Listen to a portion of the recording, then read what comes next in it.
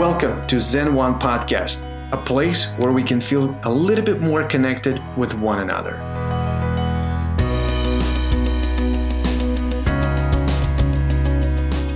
How are you? Good. How are you, Doc? I'm doing great. How's everything? Are you back to work or no? I am back to work. Hey, Tiger. How you doing, guys? Hey, Tiger. We're doing great. Finally figured out how to make myself look a little brighter on camera. Did you get one of these things that you plug in? It's, yeah, I got a little... You got a light? Ring. Where is it? A light ring? Yeah. So, because all of the, 2 months of webinars, and I'm finally getting used to the setup. Crazy. Yeah, I'm back since Monday. You're in New York, right? Yeah, we're still have no go. Yeah, my doc was basically like, fuck them, I'm opening on June 1st. They can come take my license.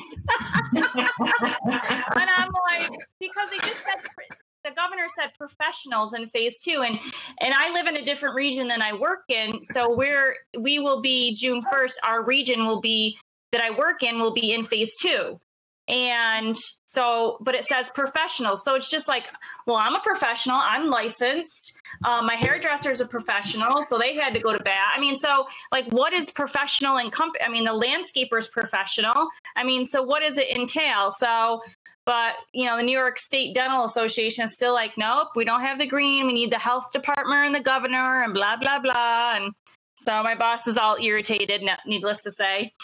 And it's very difficult because all of these different organizations have slightly different guidelines or slightly different read on what the documentation says. And then you have, my practice is incorporated. It is in the incorporated city. So the city is trying to push to open more businesses. The governor already said that elective surgeries are fine. So I took it as an open. We'll see. Well, and we're the only dentist in a 20-mile radius. We're the only dentist in town. And we've had, a ton of emergencies. We do them on Monday. We may do them on Wednesday if we get anybody that calls. I took the phone home. I do all that. And it's the fact that our patients keep calling because I moved hygiene week by week. I just canceled it and moved it because I didn't want to be like, okay, well, I'm moving it until June 1st. And then all of a sudden, May 15th, they say we could open. So we had, so it's the uncertainty. And my team's been great. I do have to say my hygienists aren't the ones that are going off the deep end. And my assistant has been working on Mondays. My other girl, she's going to work from home remotely for a while. And it'll all work out. I just want that concrete because I don't want I told my boss, I go, I know you say F that, but I value your license and I work hard for you and I want you to keep it. And why it's hard and we want to work. And I understand the overhead and the PPP and, I do all his bookkeeping and financing. So, it just is I said, we just have to be patient. He's like, I know, but I'm so bored. I'm like, I know. I know. We're all... he has no kids. He has a girlfriend that lives in another city. So it's really, difficult for him to keep himself busy, I bet. Oh, and so take up a hobby, get a girlfriend in this city. I don't know. That's right. Get it. It is crazy. All right, let's get started. Okay. So I'm curious. Why I just turned off camera? Sorry. Yeah, we talked. Like, first of all, I'm excited to have both of you back because it's going to be awesome perspective. And out of all the webinars we've done, they're all good. Like, they're all solid. People enjoyed it. But I do feel that both of you guys were in the top, like I would say, like 4 or 5 that people wanted to talk and get the feedback and they were like really highly watched and stuff. And so I'm curious, what has changed in your perspective about reopening since the last time we've talked? And we had certain ideas. We were all about, let's learn, let's take advantage of this when we reopen, when it happens. is there anything that changed in your perspective of reopening since we last time talked in the webinar? You go first, Doc. I think so. So in my personal perspective is that I don't know necessarily that it has changed, but I'm more than convinced that as we go forward, we actually have some opportunities to improve our practices. And it's right now it's a very difficult time because we don't know what to expect. So my practice opened on Monday, and we're like almost, we're full 4 days in, and we've made some changes, and I'm happy to talk about that. Just to, sort of, tell everyone how we handled the opening. But as I'm looking at this, there are a couple of things that I'm realizing. First of all, it's a good opportunity to sort of like Marie Kondo your practice. That means a couple of things. I've had some really great patients that we've seen as emergencies. I've also had a couple of shitty patients. I actually fired a patient. He came in. And it was, he came in for emergency. Our computer system wasn't really working because, things are shut down for days, and then you come in and everything is weird. And he had to wait for 20 minutes because my team was messing with the computer, trying to restart it. And he wrote this like email complaining that, he had to wait for 20 minutes. And I was like, you know what? I'm not dealing with that. So I wrote him an email saying that most people would be appreciative that a doctor and assistant drove here to come and see you. Mm-hmm. He was like, well, there's no one else in the office. Why am I waiting for 20 minutes? So, get rid of your bad patients. Same thing with team. Right now, there's a lot of kind of disconnection. I want to say, I don't even know it's the word, but I'm using it as a word. Disconnect. It's not discontent. It's disconnection. Like not being on the same page between some team and doctors. And I think we really need to work on that. I think we need to improve our communication. And I want to talk about that. Mm-hmm. But I also think that if you have a team member, like dentists are notorious for holding on to team members that are just not working out. And we just feel like, well, it's, she has a pulse, she's there, so let's hold on to her because the next one could be worse. Or I may not even be able to find one. And so that's a problem. And so, it's time to get rid of those team members who are not working out. You will find someone better. Right. And it's time to Marie Kondo your operatories, your policies, your procedures, your supplies, everything. Like I came to the office and I just realized, because we had to move a lot of things around to spread the chairs, to make sure we're social distancing. We bought a whole bunch of PPE that we had to put somewhere. And, we have purifiers and plastic and sneeze guards and all. Like it looks like a biohazard lab, not like a dental office. Well, and honestly, dentists are known to be hoarders. Yes. And so I've gone into practices and there's been stuff in there from like when the first original dentist had. I'm like, why are we keeping this, people? And you go through the cupboards and you're pulling out stuff that's been expired and we might need it. I'm like, you haven't touched it for years. You're not. No. If I open the drawer and I'm like, what's this? And no one knows, we're getting rid of this. So on Monday, while they opened, I actually went through my office and I cleaned out a whole bunch of stuff that was unknown, unnecessary, expired, in a wrong place. I don't know. It was just, I felt better just throwing things away, make me feel better. Maybe it's me, but I also feel like it's better to, our flow is better. And then, and the same thing with our workflows right now, we're evaluating how we're doing things. So one of the things that we're doing with reopening is patients fill out forms in advance. We send them, obviously, digital forms. They fill them out. They do a COVID questionnaire up front. Do you use Yapi for that? We use Yapi for that. We receive everything in the office. We review it. If they have any questions about, of the COVID questionnaire. Then we called to clarify. We had a couple of patients that had their tests that brought to us, even though they were recently exposed to someone who was sick. They took a test, so we made sure they come in. They text us. They stay in the car. They text us. Is they happy that they are, that they have arrived. And then the assistant or the hygienist goes to the front to get them. We measure their temperature at the front. We offer them hand sanitizer. We actually have a part on our website where we explain what to expect, and they get a link to that when they get their confirmation messages. Mm-hmm. And then, if everything is okay, we had one patient that we actually ended up sending home. I'm not really sure whether it was his form or he had fever, but we ended up sending the patient home. We put him in a chair. There's no one is sitting in the reception room. We handled payment beforehand via phone. So they give us a credit card. I know there's one office that requires having a credit card on file, and there's zero pushback from patients. So, patients for the most part are very appreciative. We've had tons of great reviews already. We didn't give more time to procedures, but what we've done is we actually split our office into 2 shifts because we have several doctors. And so we've extended hours from 7:30 in the morning till 8 at night.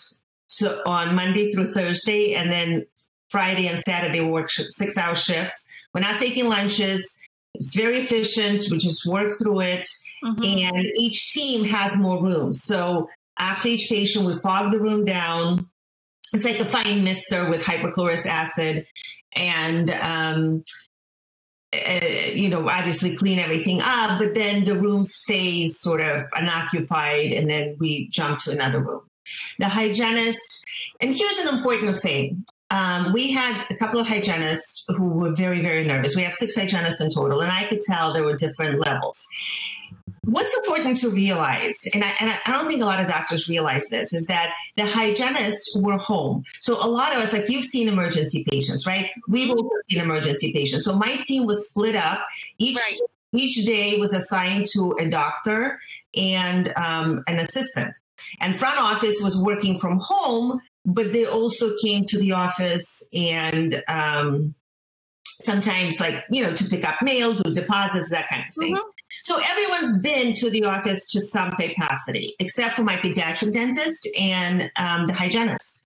And those were the people who were most nervous. And one of the hygienists, so we kept Zoom meetings throughout this. And before we started, we did a training. So the morning we blocked, or the first day we blocked to have training.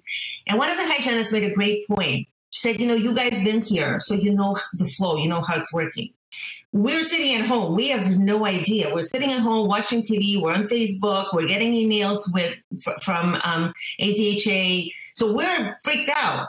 But now that we're here and we're going through the steps, now that we're seeing everything that you prepared for us, all the PPEs, the extraoral suctions, the mirrors with suctions, which, by the way, are going back because I was in the office yesterday. No, I was in the office on Monday. They said, we came in earlier and we tried them and we don't like them. I said, look, we have 30 days to return them. Try them. Give them like a good college try. Just try them. If you don't like them, we'll send them back. I was in the office yesterday. They're like, we're sending those back. We don't like them. They're not using extraoral suctions. They're not using the mirrors with suctions. They're using isodry and they're using relief, which is what they've always used. Right. Mm-hmm. But having all that there and going over this really made them reassured that we've sort of crossed our T's and dotted our I's and went above and beyond to prepare them. So they felt comfortable coming in. And I think that what we're seeing on social media, almost like this war between the dentists and the hygienists, and hygienists protesting offices and wanting to close offices down, that's fear. And the reason why they have fear is because their dentist is not mitigating it. The dentist needs to get ahead of it. The dentist needs to sort of lead that, CF and lead them out of that CF, give them clarity on, what to expect and how they're going to function. And I think it's going to go much smoother. Yeah. Oh, absolutely. I do have a bunch of questions on that, but I also, Julie, if you don't mind, let's get to you on that question. Anything, you and I have been on a couple of webinars, and you've been probably like on 4 or 5 with us total. Like, and you brought up a lot of good points in the past about, people taking the time. What has changed in your opinion, especially now planning to, you haven't reopened yet, but you're planning to reopen, just like Illinois, by the way. Also, June 1st is the reopening. What's in your mind? My mind is, I think what happens is because sometimes dental teams don't get that communication that they feel they need. Like a lot of, I'm in a lot of assistant groups, and they were just left high and dry, and no communication from the doctor, and, nothing. And they didn't, and especially in my state, where it took weeks to get unemployment, and some haven't even gotten unemployment yet. And just no communication, like, oh, we're done with dentistry, we're closing our doors. And that's, like doctor said before, you need more communication. If these people have been with you, why are you not giving them the communication that they so want? It's not that they don't want to work or they want to be laid off. They just want you to say, hey, this is what's going on. Here's the plan. This is what we're doing. Here's the unemployment number. Here's how you file unemployment. And I think what's, for me is we as a team, whether you're an assistant or a hygienist or the front office, need to help that doctor be part of the solution, not the problem. A lot of assistants, and I'll just speak for assistants because I am one in front office, is they see that these doctors some live very, normal, within their means lifestyles. Some live without their means or whatever means they can afford. So they think that doctors have all this boatloads of money. Like there's trees in the backyard and they're going to pluck it from, and they're going to pay their overhead. But what they don't realize is the patients in the chair produce that money that gives you your paycheck. No patients in the chair means there's no money coming into the practice. So when you close down like that, and my doctor has all this money, they don't. They have a ton of stress, a ton of overhead, things that they're dealing with outside of the home, outside of the practice. That's really probably none of our business, but I think they just need to realize that it's a whole total team effort, and that we can't go on bashing our doctors, and we can be upset, but we need to address and call them up and say, hey, look, I don't like being off. I don't like having this unemployment. But now what's happening, at least in my state, some of these people are making more money on unemployment, and now they don't want to come back. Yeah, I heard that too. So, and I had a webinar with an HR person that's, very familiar with New York state laws. And I, without short of saying, get your ass back to work. If the doctor tells you, because you will lose your unemployment, you can't sit and make bank. I would like to sit and make bank, but that's not how life works. But so I think for me, it's more of our communication. We've been communication with our team. They've been very flexible. We have to be flexible as, whether I'm the office manager or with my boss, that says we have 2 hygienists that live in the community. They're not going to be able to return to work in a capacity because they have no childcare. Their girls go to the same school, same age. We're going to work it out so they can job share and, bring us back. And a little slow mowing. We're not going to be as busy maybe as we were, but our patients will be there. If they're not, like doctor said, we'll see you later. I always say there's 3 patients, the ABCs, the apples, the ones that are really, really good apples, the Bs, the ones that are on the bubble, and the see you laters, so I love that. So we'll see you later. And I had to laugh because one of our patients that, sort of a PETA, texted us about something, and he had to bring him in. And my doc was like, can you just tell him we're in phase 10? The PETA patients are phase 10. And I'm like, how about phase never? Yeah. But I just think we just have to find, as teams and as doctors, and you have to have a good communication. You really do. You really have to listen. And, whether your doctor's crying about the overhead, we understand, we get it. And, I think from one that's managed a business now, I see it. I see all the payroll. And when this happened, I was like, crap. How am I going to make all these bills? All right. How do I apply for that PPP loan? Let's get on that. I was just, let's do it. And he's like, oh, okay, whatever, and you just hang on. And and it'll all work out. It's just in the right choices. And like doctor said, some people might not be back on your wagon or on your bus, whatever you want to call it. And that's fine. And I tell my assistants, you make choices for you. You always do you, what's best for you, what's best for your family. And I said, if you return that office isn't the right one, or this career field isn't the right one, it's okay. Move on. I'd rather have you flip burgers and be happy at it than sit chairside and be miserable. Yeah. And I think some people are not going to be coming back. To me, I feel like when someone goes to become a dental hygienist, they have to realize there's a certain risk involved. You're dealing with the people, you're very close to them.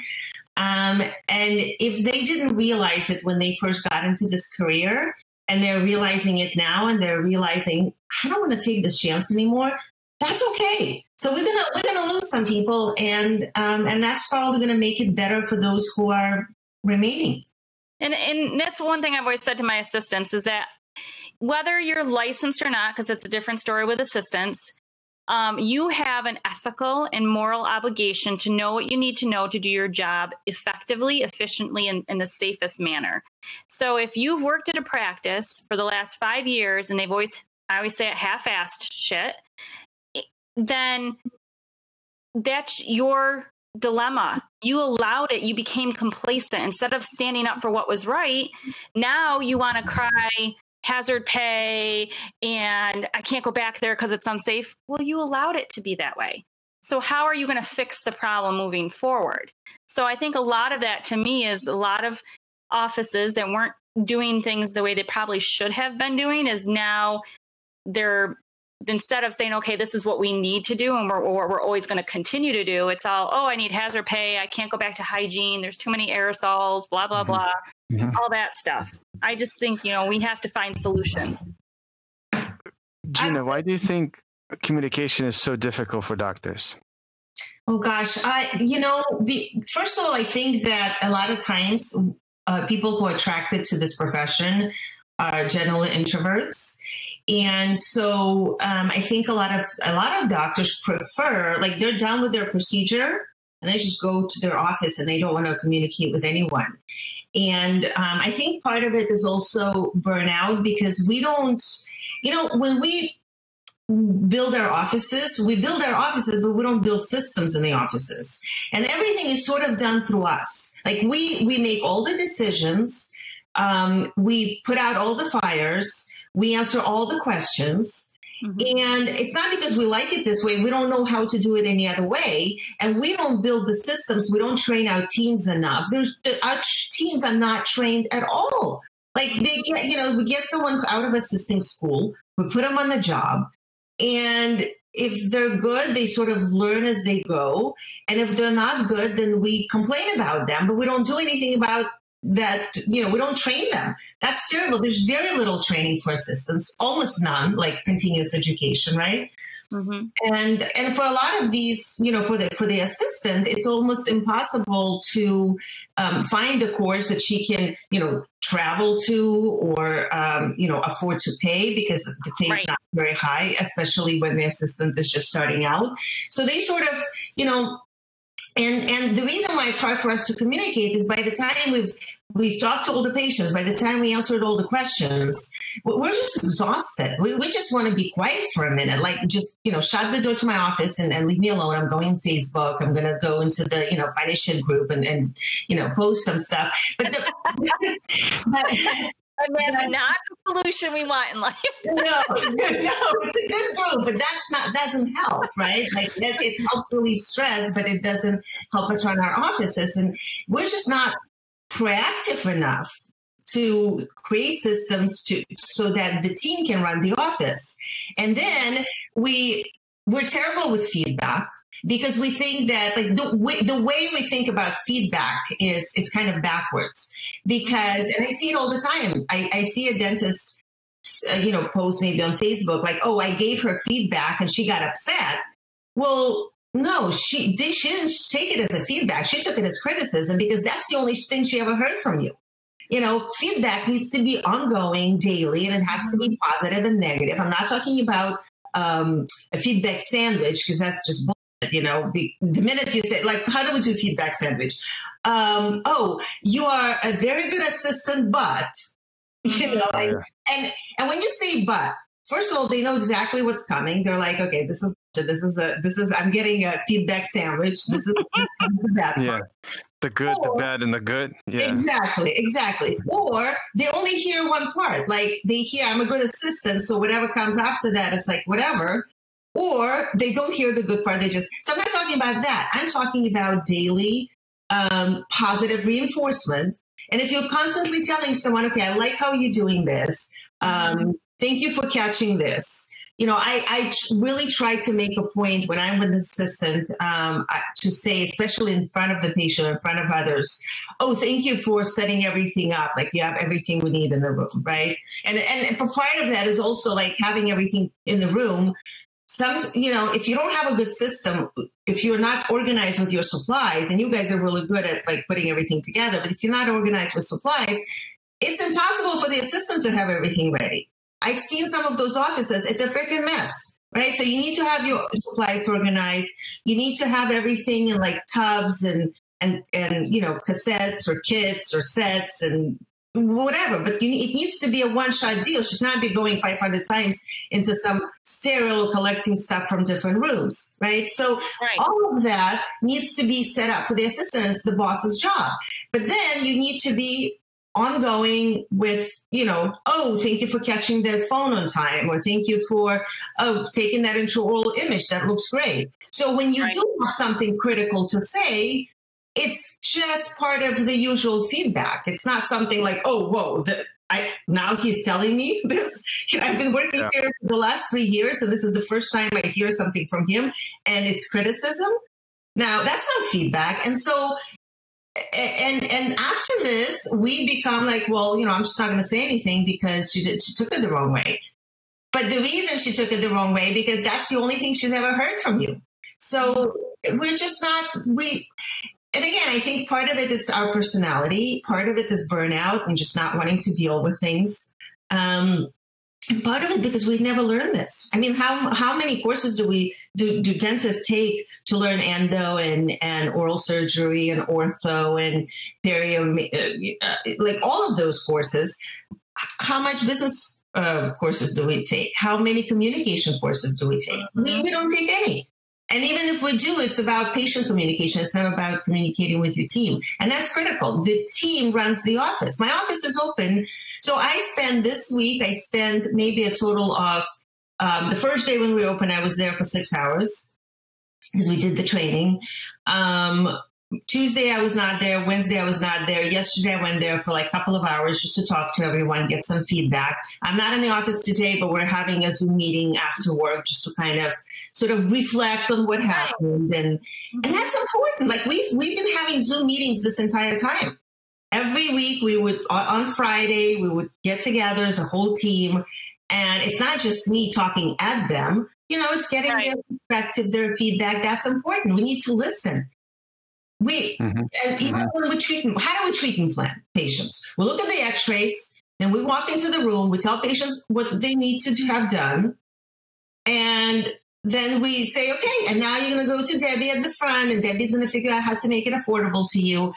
First of all, half of it just went over the patient's head because we were speaking in some jargon, right? There is something that's called I think not like a patient amnesia, but like they literally forget. Patients in a stressful situation, people forget 80% of what they saw or heard, like in a car accident, right? Like you have a car accident, and then after that, you don't remember how it happened because that's how the human brain works. So they're in a stressful situation, they're nervous, the doctor talks to them in some sort of a jargon, they miss everything, they get to the front and they're like, do I really need to have that done? I don't remember him saying anything about that. That's how we communicate.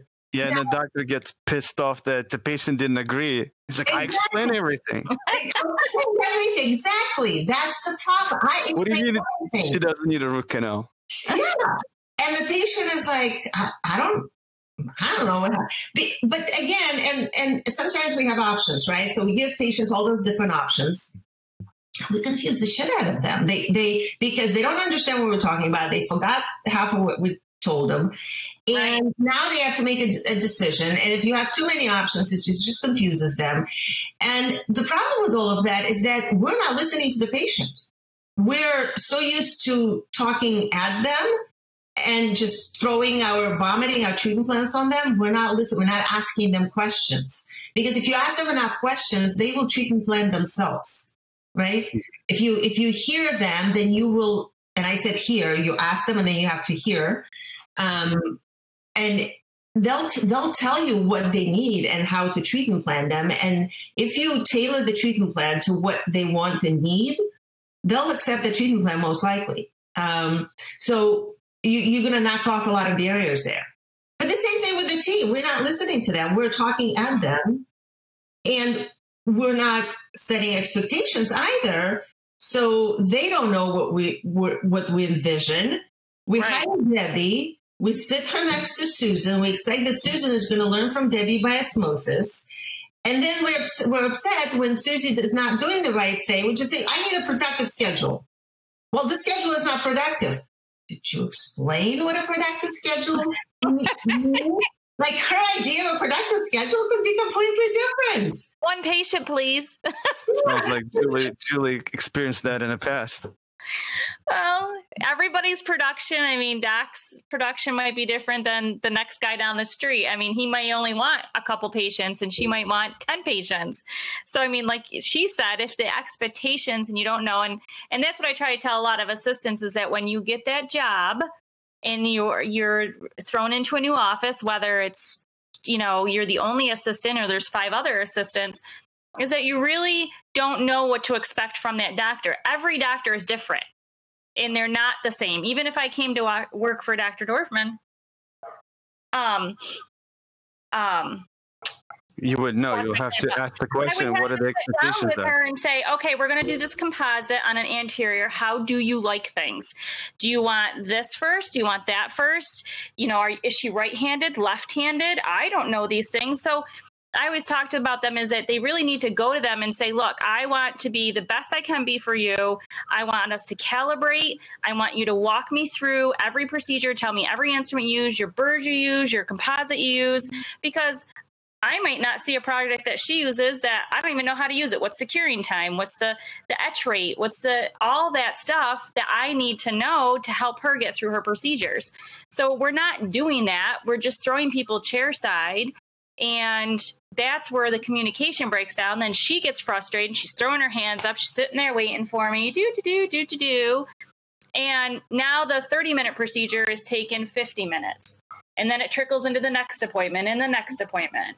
And I did a study one time with my old doc that I worked at for 24 years of if I had to leave chairside every single time, how much time it took me to leave, to go retrieve something. And the average was 5 to 7 minutes because you have to unglove everything. Then I had to go find the item. Then I had to reglove, reposition myself chairside, and then get that item. So if I did that 30 times, 10 times, that's 70 minutes. That's a whole crown prep. Yep. We could have had an extra crown prep in the schedule, but because I'm not prepared, because he's changing his mind, or we're just forgetting things because he's decided to add a burr that he didn't tell me. These things are important to a good, chairside team. So it's really important that doctors out there, when they onboard any type of team member, is they really need to walk them through the onboarding process of what their expectations, not just, I could spit for her and maybe retract and pass her stuff, but I like to know the whole process of why she does what she does. Is she chamfering? Is she, doing a box cut? Is she, right-handed or left-handed? So it's really important that the communication is there. And that's why team members and dentists get frustrated. They get frustrated with each other because there's no communication. Absolutely. Do you guys feel like, just very quick, like with this 2 months, like whatever, the April, May, do you think both sides took an advantage of like chilling down a bit and like really try to understand, like, wait a minute, why do I suck so much at communicating with my team? Or like, how can I make it easier for my doctor to communicate it better? Like, how, like, do you think like people had time for that, or this 2 months will be completely like wasted? Oh gosh, I think some people took advantage of it. I've seen that. I feel like some people also experience like death by a webinar. That's all they did. But I think that for a lot of people, it was actually a very stressful time. Worrying about their job, their practices, the kids at home, homeschooling. I think for most people, it should have been a relaxing time.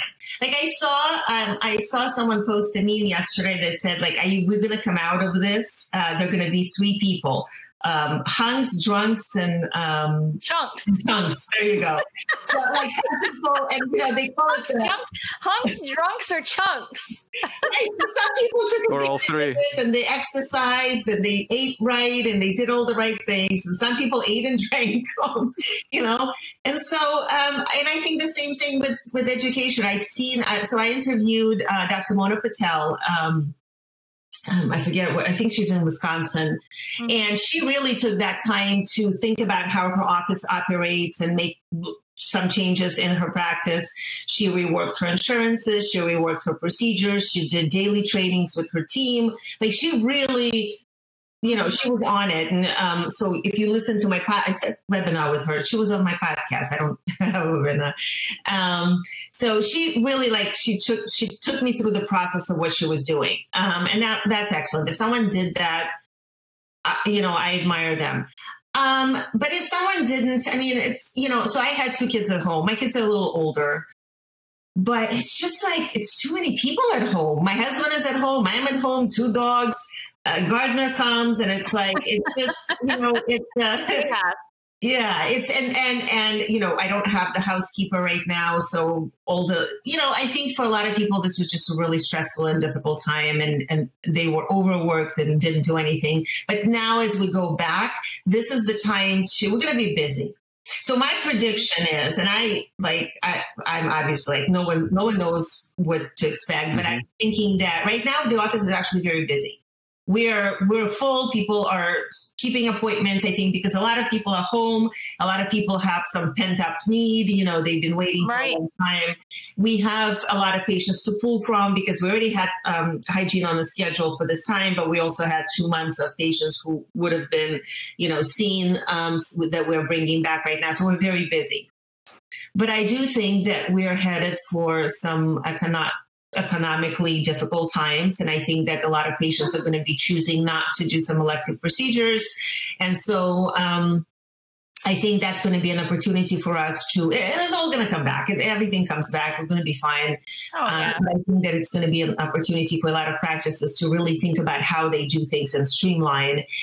What I'm seeing right now, and I was on Dental Town actually yesterday, and I saw a thread, people talking about what are you cutting out from your budget so that you can conserve costs. And I'm all for that, right? But you want to be careful about not cutting out things that are actually making you money, right? Mm-hmm. And cut out inefficiencies. The most expensive thing in a dental office is payroll. And a lot of times we don't use our team's time well, whether it's ordering supplies, it's insanity. One of the things that I actually did is I threw out some of the catalogs, supply catalogs we had in our office. I don't know why we have catalogs. Everything is online and Zen Supplies, right? We have catalogs from 2007. Why do we have catalogs from 2007? Just in case. You can paper mache that. In case you want to call your rep and be like, yo, back in 2007, lidocaine was $25. Can you match the price? Yeah, there you go. But the problem is some offices are still doing that, right? Some offices still have a team member price shop different catalogs when you have technology that will do it for you. That's a waste of time. We have, appointment reminders, confirmations, insurance verifications, all of these things, everything, whatever you can automate. Paperwork is a huge waste of time in the dental office, having patients fill out the form and then we type it for them. We spend a lot of money in the computer system, and then we have to manually enter information in that computer system. That's insanity. We retype what the patient just wrote, and then we have to scan the paper, and then we have to shred the paper, and then we have to print the routing slip. what are we doing? That's the kind of stuff that we need to cut out. One of the things that I got rid of in my office, and that's not necessarily going to save you money, but it's just a good example, is I cut out the sign-in sheet. It drives me crazy. I go to my dermatologist. I miss my dermatologist. I go to my dermatologist and I have to sign my name. And then I have to put down what time my appointment was, who my doctor is, and do you have a change in address or whatever? Why am I writing the time of my appointment and what time I arrived? It's in this system. They know what time my appointment is. Why am I writing this down? That's insanity. Yeah. And then she has to peel off the sticker because it's HIPAA compliant. Right. Yeah. What does she do with this sticker? Does she roll it into a little ball? Because it's sticking on the other side, right? What does she do with that sticker? Does she stick it on something? You can't shred it because it'll get stuck in the shredder. So how is it HIPAA compliant if you have to throw it away without shredding it? The name and the information is there. Like, that's insanity. What are we doing with that? So we, eliminate, and this is just one example, but when you go to your office, you will find so many things that are absolutely unnecessary and wasteful, like the example that you gave with going back for supplies. And then, of course, we think, oh, she's incompetent. She keeps forgetting things. Well, in a dental operatory, when you're doing a crown prep, you literally need, like when I go to dermatologists, what do they need? A Botox syringe and a gauze, right? Like that's all they need. When you go to a dentist to do a crown prep, you literally need like 96 things in the room. Who can remember 96 things? And then doctors, they love their burrs. So they have like a gazillion of burrs. I was an assistant. I was an assistant for 2 weeks. I was the worst assistant. I was surprised they kept me for that long. I couldn't remember all the burrs. Who can remember all the? I was the one who kept going. I once suctioned the wig off a patient. So I was like really bad. But I was also, no one trained me. I just kind of did what I could. Instead of doing this, why not have set? Like in my office, we have, so an assistant goes in, she has a tub with everything that you're going to need. And then we have something, we call it speed packs with all the disposable supplies that you're going to need for a crown, right? So the bib, the disposable thingy. Mm-hmm. Do people still use those alligator clips for a bib? Like, I don't have cold sterile in my office. I don't understand what cold sterile is for. No, we sterilize ours. Okay. We sterilize our bib clips. Okay. But ours are disposable. So we put, we have the disposable, we have some gauze, some cotton rolls, whatever. So that's a speed pack. And then we have a tub with everything. And then we bring out trios and we're done. We need 3 things. Oh, and obviously handpiece and burrs. Those are in a separate pouch. Those are special. You can't mess around with burrs, yeah. Yeah.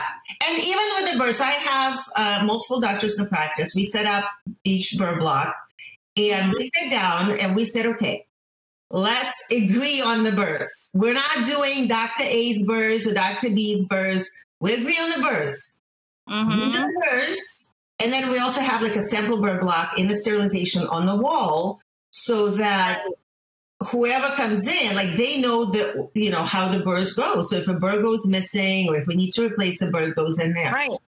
Like that's how, like this saves so much time. And so when I'm thinking about going back to the practices now, I'm not thinking like, oh, I'm going to cancel my whatever, subscription for a service that was actually making me money or saving me time. I'm not thinking about that. I am thinking I'm going to become a lot more efficient. I'm going to cut out all of the wasteful time so that when I'm working on a patient, I can actually work on a patient. And one of the nice things is that because we're now social distancing, we actually spread the schedule. We're not seeing like multiple patients at the same time. And it's actually faster. Like when you sit down and you get a thing done, and then you go to another room and you get that thing done, you can do it quicker, you can do it better. And you're not stressed out. So again, think about the workflow. Think about how you treat each patient. Make sure, cancellations, appointments, missed appointments. That's a huge time waster. Train your team to fill those appointments. People will break appointments. You're not going to, there's always someone who's selling a course that's telling you, okay, this is what you do to never have a broken appointment. And when you actually listen to it, they'll be like, just turn off your voicemail. And they'll never cancel because they can't cancel if there's no voices. Don't just no show. This is stupid advice. Don't do that. People will cancel. So learn how to fill those last minute cancellations. Like this is how we come back. Learn how to move people up. I mean, I spent hours, before all this happened, not hours, but we get an opening and I'm like, all right, before we leave today, I don't care who works on it, but we are moving patients up. Well, and you get, I don't know if they want to. I don't care. Call them. They never know. You might have to call 20 people before you get one that fills it, or send out a text or an email or whatever case may be. But, if we're sitting around doing nothing, then we can't make money. You can't be productive, and expect to get paid for doing nothing. And I'm a worker bee. So I like to work and I don't like to sit and, okay, well, it's 2:00 here yet for the next patient, I love same-day dentistry. I think and right now it's actually great because you're not wasting PPEs, you're not wasting time. You're not, if you have an opening, if you have time, and if you don't have time, sometimes you can make time. If you have a patient in hygiene and the patient needs something done, and it should be a whole team effort. It cannot be just the doctor doing this. If a hygienist is working on the patient and she sees that the patient had to have a filling done and they never finished, look at the doc's schedule, see if they have time, and say, hey, while you're here, I noticed that there was this filling that we're supposed to do, and we never got around to it. Would you like to do it now if we can work you in? I mean, you're already here. And patients say yes all the time, because they're literally already there. They might as well. And then you're not cleaning the chair again. You're not. You mean while they're in the hygiene? Yes. That means requires a couple things that hopefully people took advantage of while they were not seeing patient, is making every treatment room look the same. I love this. I cannot stand it's my room. Like every hygienist has a room and they have like a cat clock in it or something like that's like their thing. And this doesn't make sense. It's such an inefficient way of doing things. All of my rooms are the same. And we just moved to another room. And it's great for the hygienist too, because a lot of times, like if a hygienist is always worried about running behind, which I absolutely get. But in my office, that's not an issue, because if you're running behind, the assistant will get your patient, put the patient in a chair, maybe take the x-rays for you. And it works. But when you start getting into like, oh, this is my room, then you shoot yourself in the foot, because now you can't do same-day dentistry because you got to move the patient. Now the hygienist is running behind, and like all of a sudden, something as simple as that becomes a barrier. So we don't have anything in the room besides like the general anesthetics, whatever, whatever supplies they use for every procedure. And every procedure is set up, every room is set up the same. We have a Cavitron in every single room. We've been really judicious about using Cavitron in this week, just to, they've only used it when they absolutely had to. And I'm hoping, I can't wait for the Cavitron to come back. I think this is I think the phone and the Cavitron are like the most important instruments. Julie, what's your take on it? We've covered a lot of things. Well, we're going to, like she said, the same day dentistry, I sent out a letter to our patients letting them know what to expect. And we have a lot of elderly patients and farmers. So I have 700 envelopes and letters to send out this weekend. And I'm going to hire my 15-year-old to do it, help me. And we're going to focus on a lot of same day dentistry because why they're there, and when it's in the PPE, we got to wear our PPE and stuff like that. And the doctor's got to put that on to go into that room, why not conserve it? And if they have treatment, we'll just work them in. So he has an assistant, and I'm kind of technically the financial business manager, but I'm also the assistant that I just all day long when I'm there 3 days a week, because we're only open 3 days a week. I just move through hygiene. I move through his office. I do the sterilization, and I work up front and help Cassie out. I just kind of keep the flow. So we're going to do a lot of that. We are going to have, because we're a really tiny office, our office is really tiny. Cassie will work from home because all her stuff that she does, answering the phone. I have our little office phone. She can do that from home. I can set her up remotely. She can walk out the patient. She can submit the insurance. She can call the insurance. She can do all the billing. She can run over in town because she lives in town. She can pick up the mail. So all these things we're going to put into place. And, I'll do all the checking in. I made a little flow chart for patients to let them know this is how it's going to be when they come. And, we're going to have just one hygienist at a time right now in the office, and they'll job share, maybe 2 on Thursdays if he's not working. But, you just have to make it work. And when she was talking about like what have people been doing when they're off, and, a lot of, I feel like a lot of the systems have been doing a little bit of both, a little bit of education, a little bit of taking them some time for themselves. But really what I try to tell them, if you have thought about, reflect on your position in your practice, and if there's things you wanted to know better or do better, it's up to you to learn them and figure out how to understand them more. The doctor doesn't know what you don't know if you don't tell them or ask them. So it really is important that you take and reflect and take hold of your own career. It's your career, not anybody else's. And you can either make it or break it. So you really have to just really focus on what you want to know more. I hate root canals. I hate them. I do not want to do them. I refuse to chair side assist with them. They're the most boring things I've ever done. So I would not go work in an endo office. And if you're working if you don't like the practice, but you like dentistry, there's 6 other specialties you can work in. There's tons of things to do in dentistry that you kind of don't have to be stuck and complacent. I love general because we do a little bit of everything. Ortho's okay, but I really like the general because you can do everything. You can do endo, you can do ortho. So if you don't know something like you stink at taking impressions, well, now's the time that you could have practiced or watched videos or, talked with your doctor, say, hey, I made a list of 10 things that I think I kind of suck at and I want to improve on before we come back. What should I do? Where are videos? There's a ton of free information out there. Ton of YouTube videos. That's how I became a mask snub in the last week. I don't know everything about the masks. Including fit tests, where to get it, and all of it. I'll fly to Chicago and give you a fit test. Cool. I'm buying the actual kits. Yeah, I just got mine. But so I always think, it's your career, even like with your hygienist or front office, they're like, oh, I just answer the phones. It's yours to embrace. There's so much you can learn and do. You just don't have to be stagnant. That's what I think, obviously when middle of March, end of March, beginning of April, there were a lot of people. Well, some people will chill, some people will do work and this and that. Somebody came out and said, if you leave this thing without a side hustle or this or that, you just wasted your time. And on top of it, you just never had motivation and organization.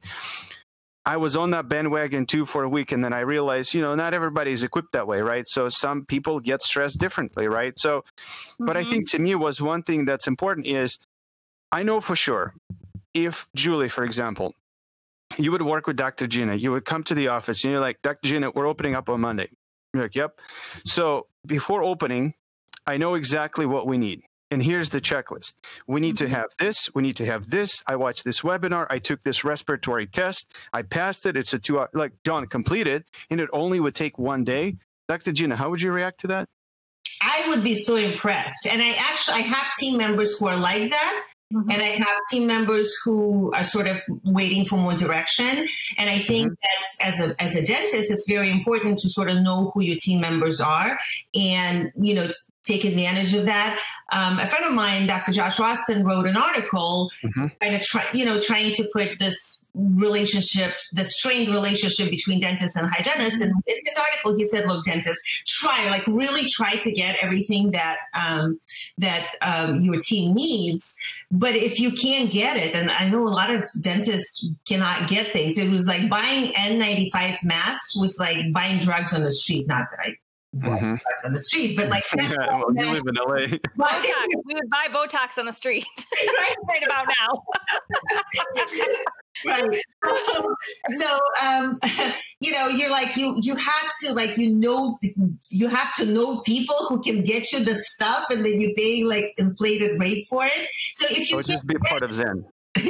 Or you can be part of Zen. So you have to talk to your team. This is what he said. Like, if you can't do it, then talk to your team and try to get their help on getting you supplies, because they might know someone, and they might. And so when I was talking to my team, I said, this is what I think, but give me your ideas.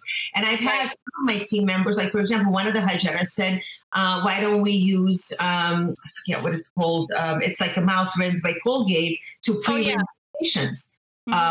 I was like, oh, I didn't realize you could do Rock style? Yeah, rock style. Yeah, rock style or something like that. Yeah.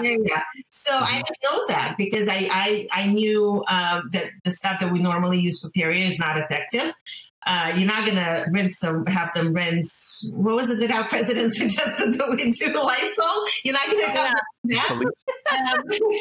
So, yeah. So, but she suggested that. I'm like, this is a great idea. So I bought this. It has to be a collaborative process. Not all of your employees are going to do that, because not all people work that way.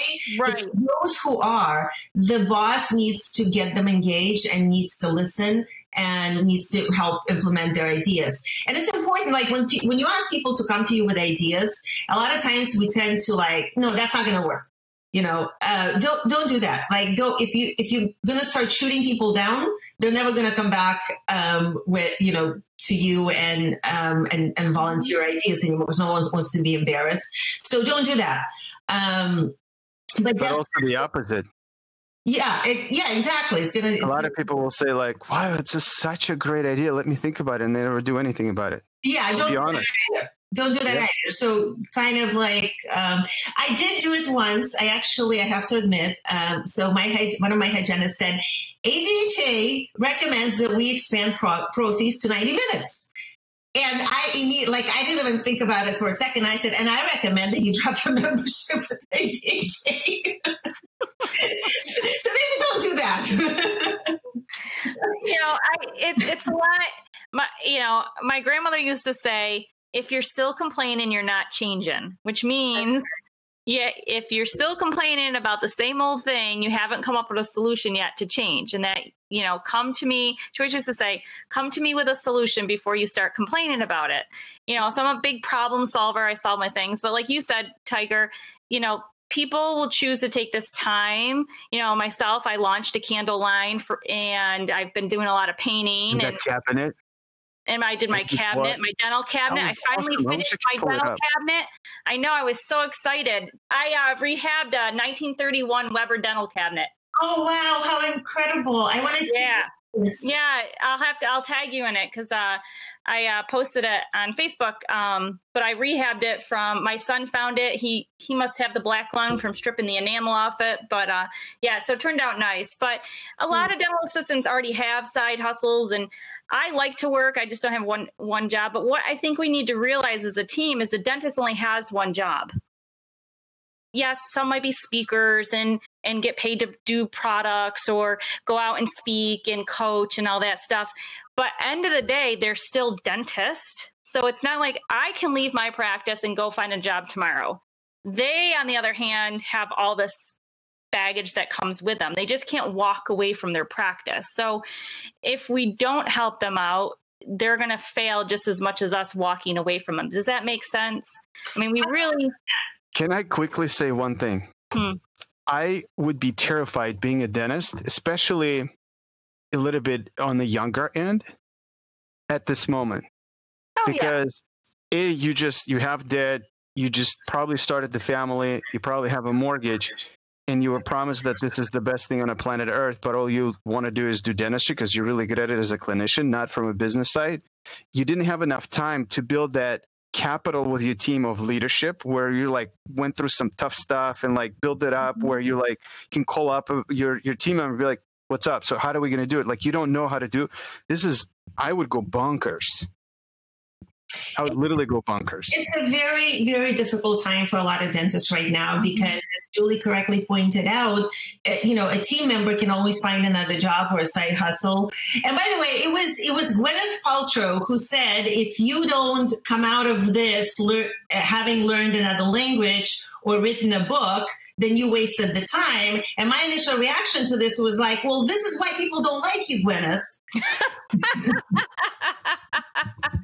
So, yeah. So obviously, people take stress differently. But last time I checked, I didn't have her bankroll. So yeah, I mean, exactly. So you have the means to write a book. Heck, she probably has somebody that writes the book for her and then slaps her name on it. No doubt. But oh wow, look at that. Oh, this is incredible. That is so cool, Julie. What? Oh, my dental cabinet? Yeah. Oh, wow, look at that. I would buy it, but you said it's not for sale. No, unfortunately, my son found it. He's known it for years. I've been looking for one for years because I really like all the old dental stuff. I'm a nerd about it. And he found it at an antique store for $60. And it was really, kind of run down, and they wanted 60, but it had lots of gold crowns inside of it. So I got some money back. So he spent a lot of hours himself stripping the enamel paint because it's mahogany underneath. But when they converted to all the infection control, the wood is porous. So they enamelized it with white enamel. So I had to strip it down. So now this time we got it finished, and then I put a transfer on the front of it. And now it's my craft. It holds all my Cricut stuff and all my crafting supplies and my paints and stuff for all the furniture. And I just finished a piece today, so I'm excited. So that is so cool. Yeah. This is really incredible. And this is like, what's on the front of it? They're called Iron Orchid Designs, and it's a transfer. So it's a really paper thin decal. They have a ton of models, and you pull it and you rub it on with a credit card. So it's like a decal, but then it looks like paint. It looks like you hand painted it after you apply it. Yeah, that's what it looks like. It's very neat. Yeah. So when he gets his first home, I'll bring it to his house and he can have it because the thing weighs about 90 pounds. Wow. We had to rebuild a lot of it. We put lights in, a new shelf, but all the glass is original. All the knobs are original. Everything was original except for there's a couple missing parts that we rebuilt. But other than that, yeah, we were pretty pleased with it. Pretty pleased. That is really cool. That is so cool. That's very, very, very neat. It would be nice to have that in the office, kind of like a conversation piece. Oh, I know. Our office wasn't so small, and we didn't have that coffee station there. I'm like, we could bring this here. Yeah. What is your take, guys, on insurance? Like, I got a quote from somebody who asked me to keep their name out. So I talked about the PPE, and we brought a really good speakers on PPE and the cost of it and all that, and the requirement. And I know there's OSHA and CDC guidelines and all these things, but at the same time, we know like paying $5 for an N95 and replacing it, at the end of the day, it's kind of expensive. So I know some people will, and including myself, I rolled my eyes a little bit and said, paying $6, luckily, if you're lucky for a gown, it's out of control. And so I asked about like insurance, and one of the questions I have for you guys, like, what's your take on insurance? And I'll read you this quote very quick. And I asked if it's ever going to get reimbursed. So they said, I think you had asked about the code. Some insurance companies accept PPEs. So here's what an expert says. The ADA says, use insurance code D1999, unspecified preventative procedure by report. That last part by report means it requires a narrative, not some long form letter, rather a concise medical necessity written Twitter style to fit into the box 35 remarks of the standard claim form. What's your take?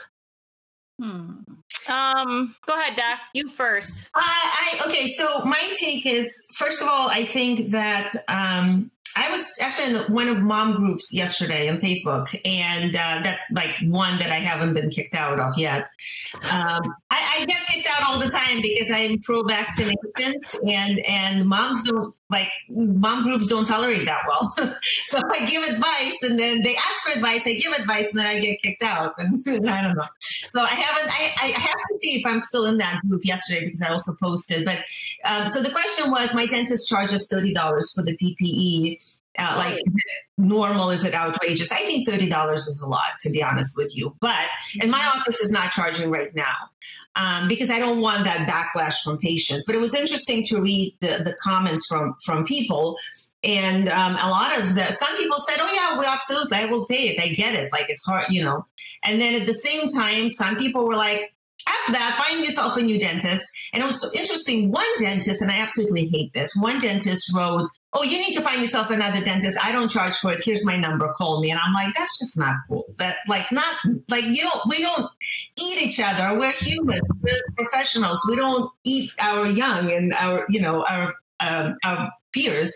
So, but so I wrote to them. I said, a lot of insurances won't. And someone actually said, "Shouldn't insurance cover this?" And I wrote that, some insurances actually do cover it. We heard that a couple of deltas, state deltas, I think it was maybe Oregon and Wisconsin. I might be wrong. I'm not sure what one. Yeah, they're actually increasing the fees slightly. Then there are a couple of deltas that were sending a bulk check to sort of an estimated, so like you typically see that many patients in this time period. So here's a reimbursement for some PPEs. I heard that United Concordia will cover the D199 code. If you're in network with them. If you're in a network, exactly, which I'm not. And I mean, I think it's first of all, like if you're in network with them, I'm sorry. Like, I don't know how you're making it. I'm in network with a lot of insurances. I'm not like, me too. United Concordia? But United Concordia, I don't know how you guys pull this off. But anyway, so some insurances do cover it. And then Delta of California actually sent a letter saying that we won't cover and you can't charge. And in fact, they kind of made fun of ADA. They're like, we don't know where ADA is getting that. Like, why are they saying this? This is stupid. Like, you can't charge patients. So I think it's different. But what I wrote in this mom group is like, you guys need to call your insurance. You need to call your employer and demand that your insurance covers it. Like, this is your plan. This is not, we can't do anything about it, but you need to call. And you also need to demand, this is an interesting thing. So insurance companies been collecting premiums for the last 2 weeks because if you furloughed the employees, you still kept them on the medical plan and dental benefits, right? So they've been receiving the reimbursement. The problem, and now we're coming, so we missed 2 weeks, 2 months of dentistry, and now as we're coming back, some more, like 2.5, like you guys are going to be on 3 months, right? So as we're coming back, we're seeing fewer patients because we're still social distancing. A lot of people are not going to get used to use up their benefits. And I think that what ADA and AGD and all those organizations should be lobbying for right now, and I don't see that. And I've been writing to ADA, I've been writing to AGD, I haven't really received any answers from anyone, is they need to require insurance companies to extend to roll over benefits to the following year for at least 3 months so that people can actually use the benefits that they're entitled to, or they need to refund premiums. But I would prefer that they just roll it over. And I know some medical plans do that where like the deductible gets rolled over or whatever, but because so many people had no opportunity to get their teeth done. And another thing is frequency. That worries me too. Like, what is our next year, assuming we don't have another pandemic, next year, what are we gonna, not even next year, the 6 months, what is it gonna look like from now? Because people go every 6 months. So now it was, what is it gonna be, 6 months, like October, November. October is always, like September, October, November is always slow because school starts and people get busy, right? What is it gonna look like at that time? Because of the 6 months frequency limitations, are they going to lift that? Like that worries me more than the PPEs actually. Yeah, Julie, what have you seen so far? Well, we haven't gone back, but when I took over this practice 3.5 years ago, they were charging $4 for an infection control per visit, and I was like, what is this nonsense? So I shut it off, and we haven't done it in a couple years. But now I think we're just going to go by, and, my doctor sent me a message yesterday saying something that he liked this wording. And I was like, well, I kind of have to agree, because on 2 of my receipts that I went to, I had COVID-19 fees tacked onto my purchases. And I was like, what is this?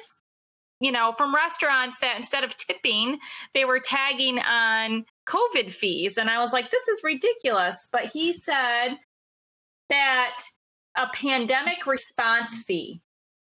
I like that. That is actually much better than PPE fee.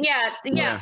Right. And I'm like, oh, that's a kind of a nice, like our pandemic response fee during this time. Maybe, not even if you continue it on, for 3 months after you've, this pandemic is over and they say we're all phased and we're all open and we're kind of back to normal, whatever that may be in the future. But, I like that instead of saying, here's our PPP or our infection control, because that was one of the things, even though people did it and I was really against and I did not do it, was when all this happened before we were shut down, is people rushed out to tell their patients, we are practicing the safest infection control. We are, and I felt like it was telling them, well, we might have not done it in the past, but we are doing it now.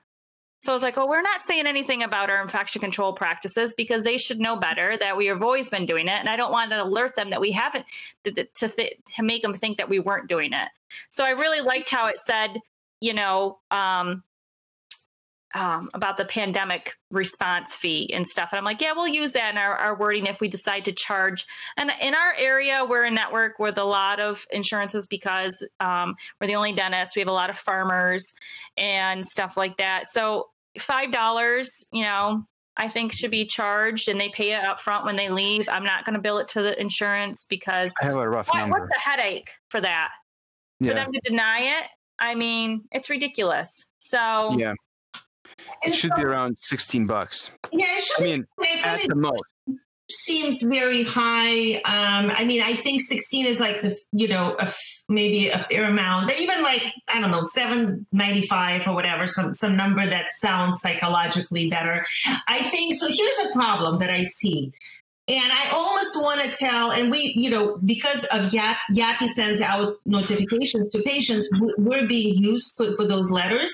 A lot of offices rush to send a letter to patients saying, we're going to charge you this fee. So people, before they come in, they're getting this letter. And here's the problem. They don't understand what we're doing that's different. They're like, but you already had a mask. Like, they don't see the difference between N95. When they come to the office and they see the medical grade HEPA purifying filters and the extra oral suctions, and, our team looks like Martians. We don't recognize, like, they see it's not the same.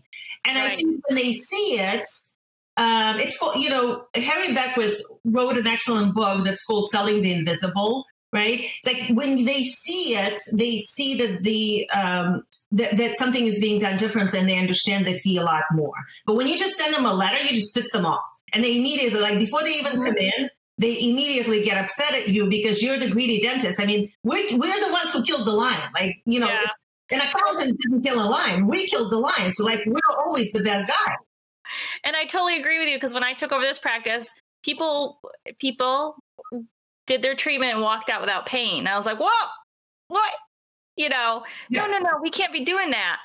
And so then, I failed as a role model and a leader to properly train the person how to now call them and let them know, please know that your portion is X, Y, and Z, and it is due at the time. So she was just like, you have to pay now. Okay. And we got a lot of, I got a lot of emails. I'm like, okay, well, back the bus up.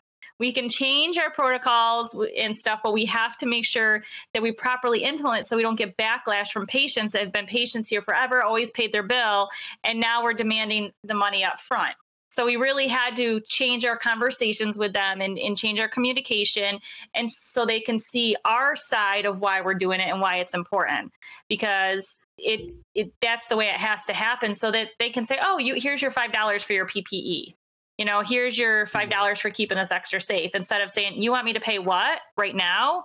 Oh my gosh, just, are you on the bandwagon of COVID this and COVID that, So it really is important to communicate effectively instead of just blasting out your patients and saying, oh, by the way, come in with your $30 copay for PPE. And they're going to be like, what? Yeah. Yeah. I think hopefully people learn the taking a breath before doing something. Because a lot of it, I feel like, is reactional. Somebody will say, like, I see this all the time. We're on the other end, try to help our offices with the PPE.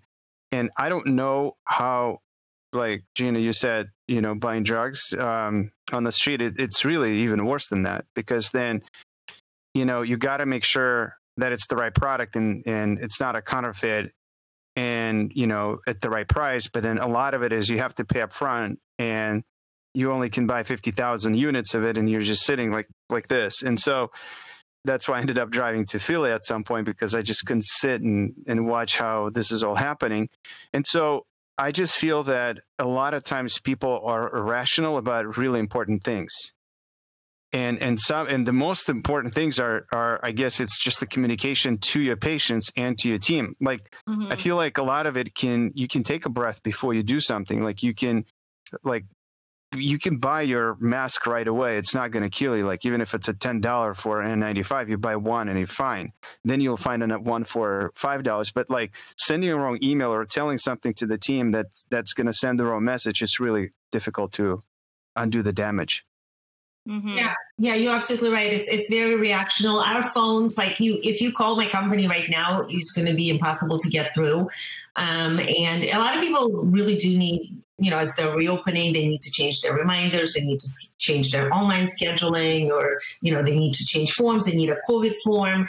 But you're right. A lot of it is reactions. Like, I need a form, and then I need this. We're not going to use that. I'm like, do you ever think to yourself and you're like, where have you been in April? Exactly.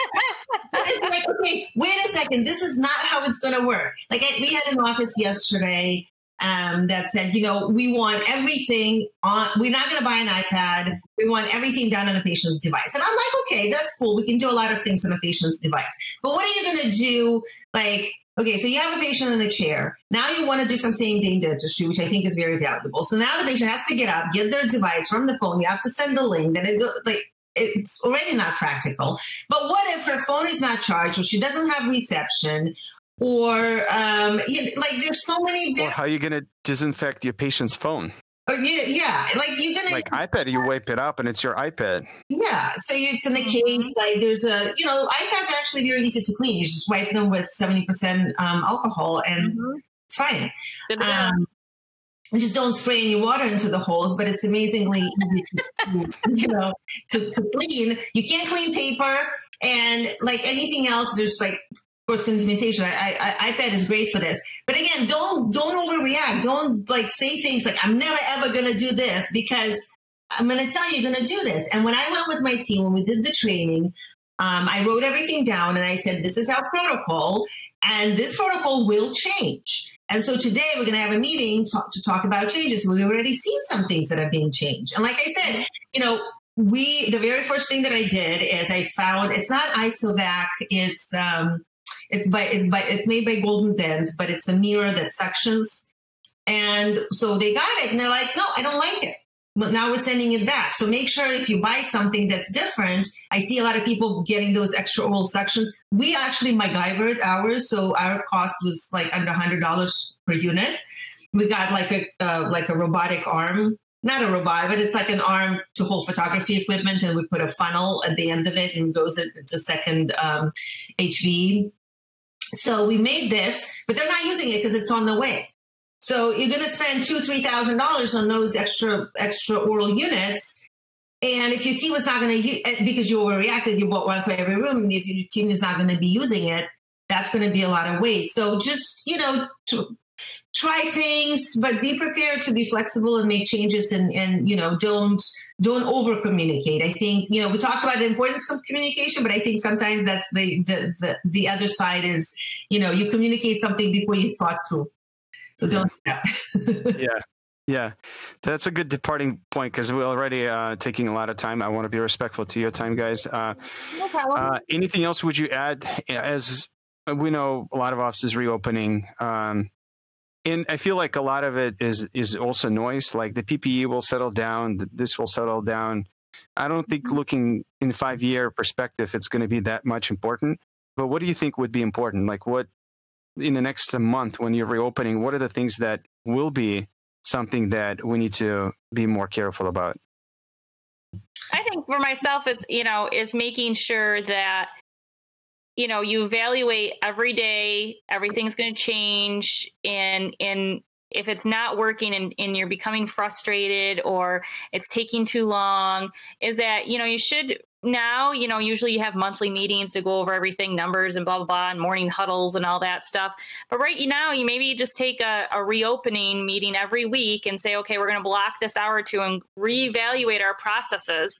look at the new CDC guidelines, because things will keep changing and changing and changing, and just making sure that everybody understands. Do they have any questions, many more suggestions and stuff like that, to make sure that you're really got your practice where you want it, because you don't want to, at the end of the day, leave and go home and open up a bottle of wine because it's so stressful, or not want to go back to work the next day because it's such a headache, so you really want to make sure you're honing those practices at the best you can, because not all these systems you put into place are all going to fall into place in one fell swoop. You're going to be running around with your head cut off, and you're going to forget to put your mask on or forget to put your face shield on because you're not used to it. You're not used to all that extra, and the doctor not wearing a lab coat, I'm going to, lab coat, So these are all things are new routine. And it usually takes, as they say, 21 days to change everything.